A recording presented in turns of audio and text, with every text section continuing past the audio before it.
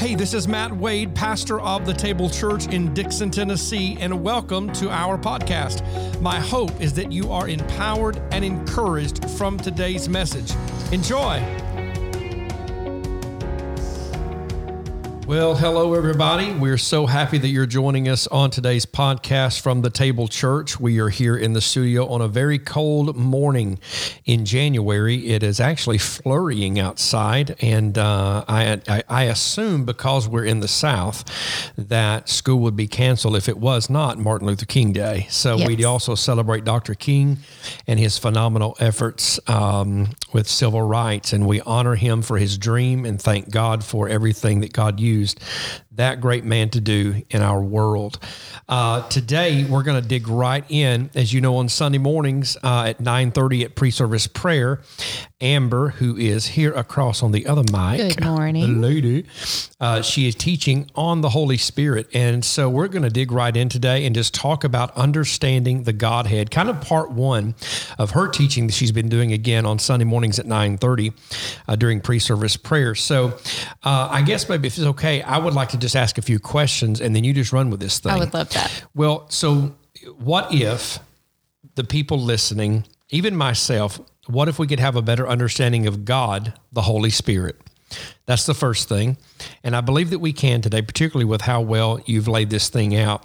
But the other one is, and this is kind of true for a lot of people that grew up not like me, in a church where that was really evident, and it's very expressive, the move of the Spirit.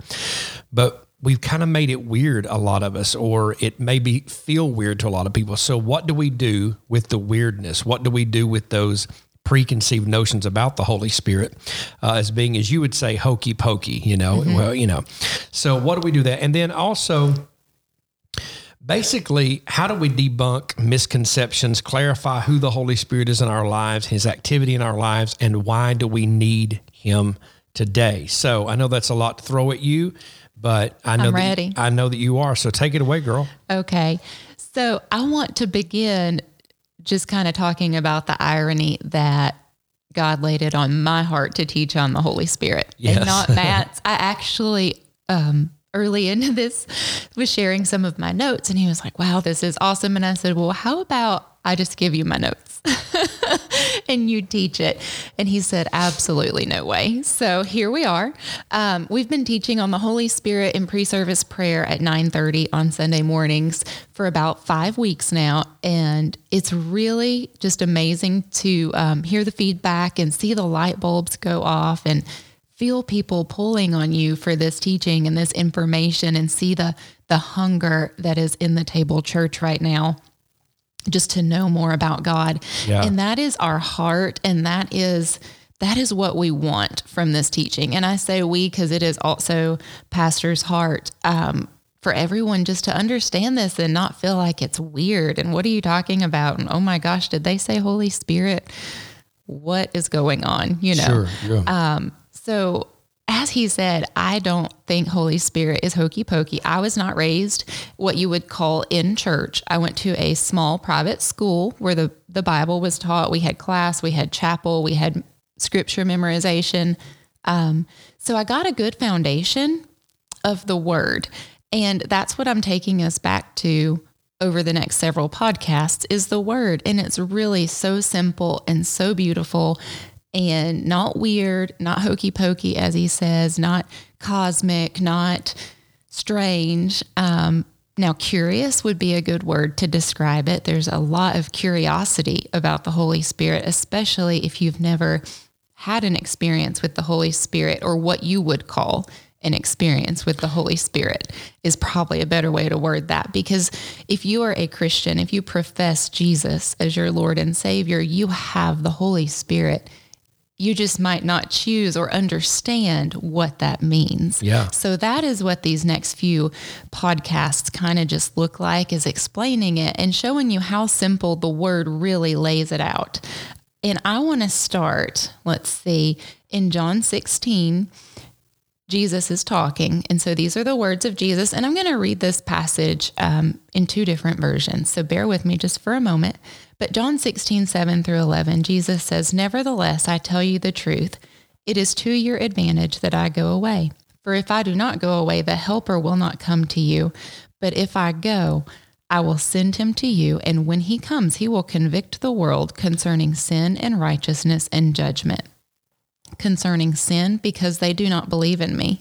Concerning righteousness, because... Oh, lost my spot. Concerning righteousness, because I go to the Father, and you will see me no longer. Concerning judgment, because the ruler of this world is judged. So I'm going to start with just verse 7, and I want to read that in the Message version of the Bible. And just lay all preferences aside with versions of the Bible and hear these few sentences. Instead, the longer I've talked, the sadder you've become. So let me say it again, this truth. It's better for you that I leave. If I don't leave, the friend won't come. But if I go, I'll send him to you. So Jesus is saying this is going to happen. And the more I talk about it, the sadder you guys are getting. So let's not focus on this one event. Let's not focus on this one thing. But look at the bigger picture, guys. When I go, it's better. It's so much better because then the friend comes. And the friend gets to be, guys, with each and every one of us. The Holy Spirit's with me, with Matt, with you. He is everywhere. And that's the beauty of everything Jesus did on the cross. Okay. So let's move on a little bit. And Paul in Corinthians talks about how the Holy Spirit inhabits temples. And there's several scriptures. If you were to just do a Google search, there's a lot of scriptures that pull in those two phrases, Holy Spirit, temples, body, all of that. And I'm just going to highlight a couple of them in Corinthians. In Corinthians 3, it says, do you not know that you are God's temple and God's Spirit dwells in you? And just think about us asking you that question right now. Do you know that? Like you are God's temple and his Spirit dwells in you. It's right here in the Word. I love that it's a question because I've read that my whole life. And I've always known it's a question, but it's almost like he's saying, I really want you to think about this. Do you really get this truth that you are the temple of the Holy Spirit and God's Spirit dwells in you? I love that. I'm just glad that you kind of reemphasize that. I love that it's a question too. And it's a similar question in Corinthians 6, or do you not know that your body is a temple of the Holy Spirit within you, whom you have from God.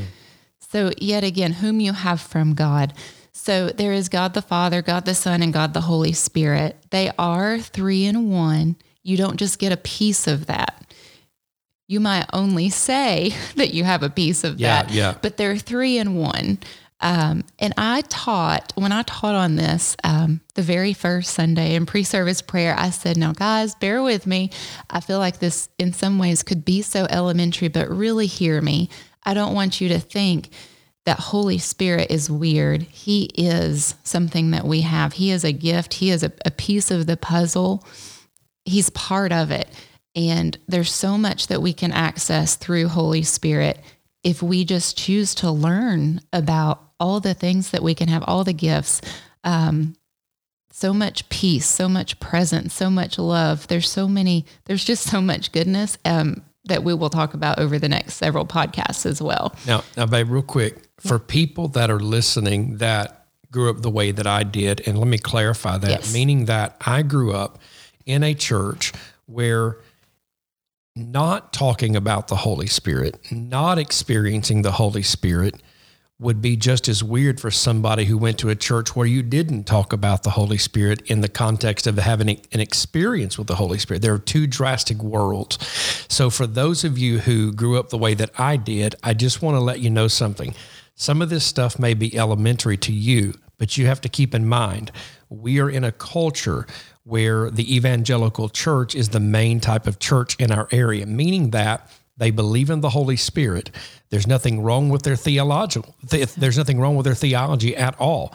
But what we've invited people to do is to encounter the third person of the Trinity in a much deeper way, other than just, I believe the Spirit of God dwells in me. We've invited people into a baptism in the Holy Spirit. We've invited people into a life with the Spirit, a life of the Spirit, encountering the presence of God in a tangible way.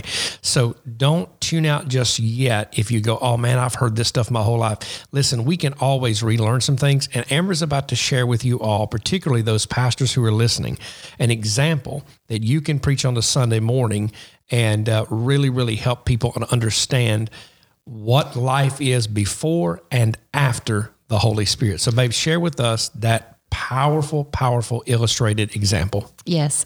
So at the end of my teaching that Sunday morning, I pulled out an empty pitcher, like you would make tea or something in, and it was empty and clear so you could see through it, and water, sugar, and then a Kool-Aid packet.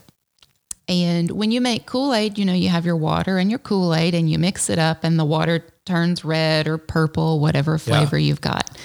So if you wanted to have Kool-Aid but didn't want your kids to have all that sugar that makes Kool-Aid taste so much better and kids behave so much better, funny. You could potentially mix that up and just serve them what you could call, here's your Kool-Aid, and it would be red and it would look like Kool-Aid. And if they've never had Kool-Aid anywhere else, then they don't know any different. So they're going to be so happy that they're getting to have Kool-Aid like their friends have. This is the way it tastes. They've got their red drink, their cherry Kool-Aid, and they are most likely not going to complain, especially when they are young and begin asking for it.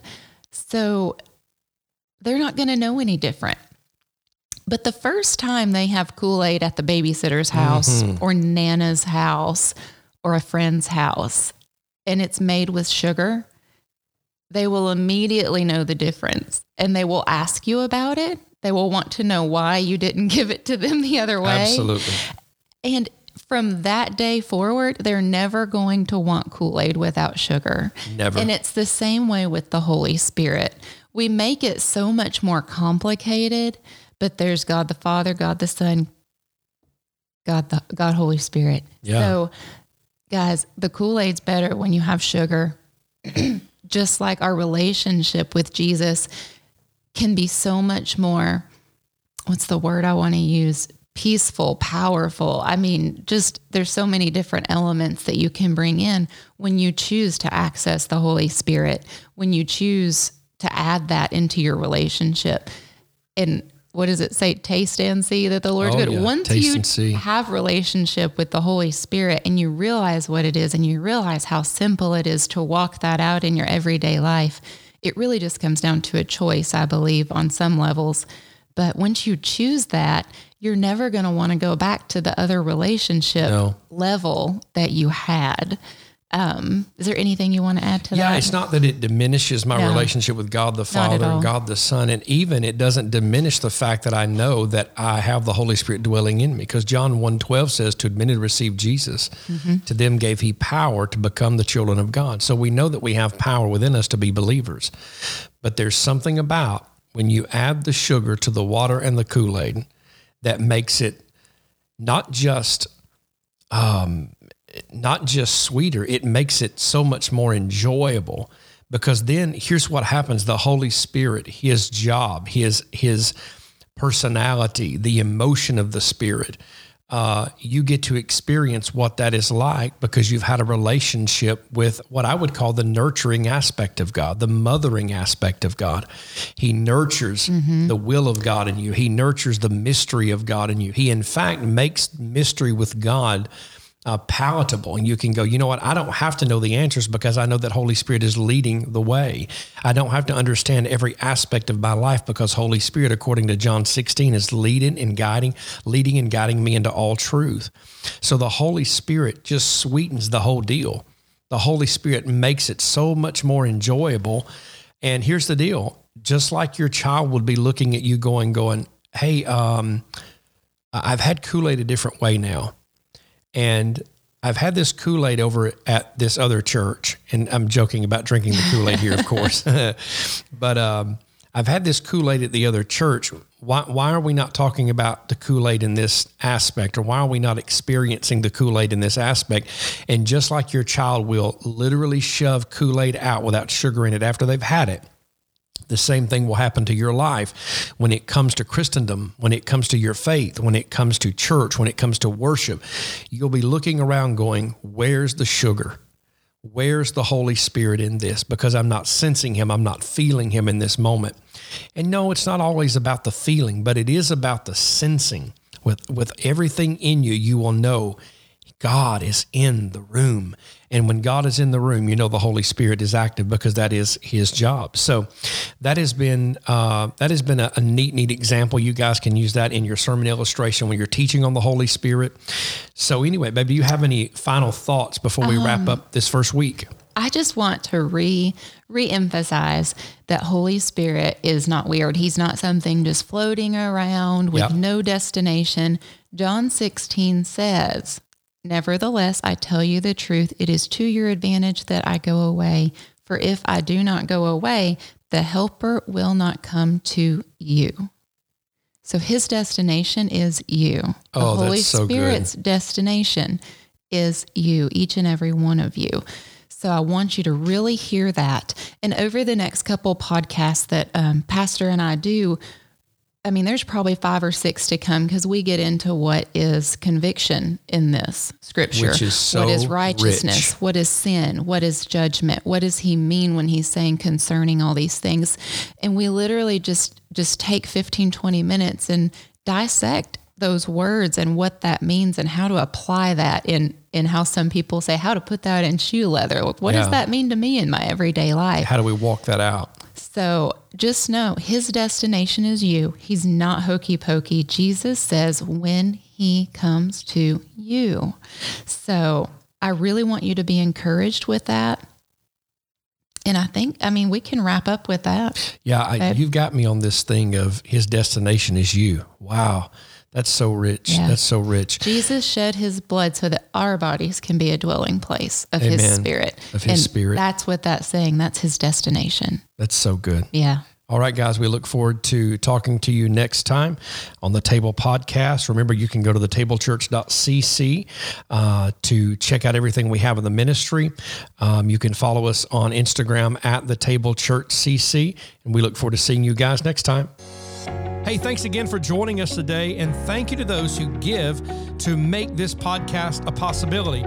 For more information about The Table Church, visit thetablechurch.cc, thetablechurch.cc.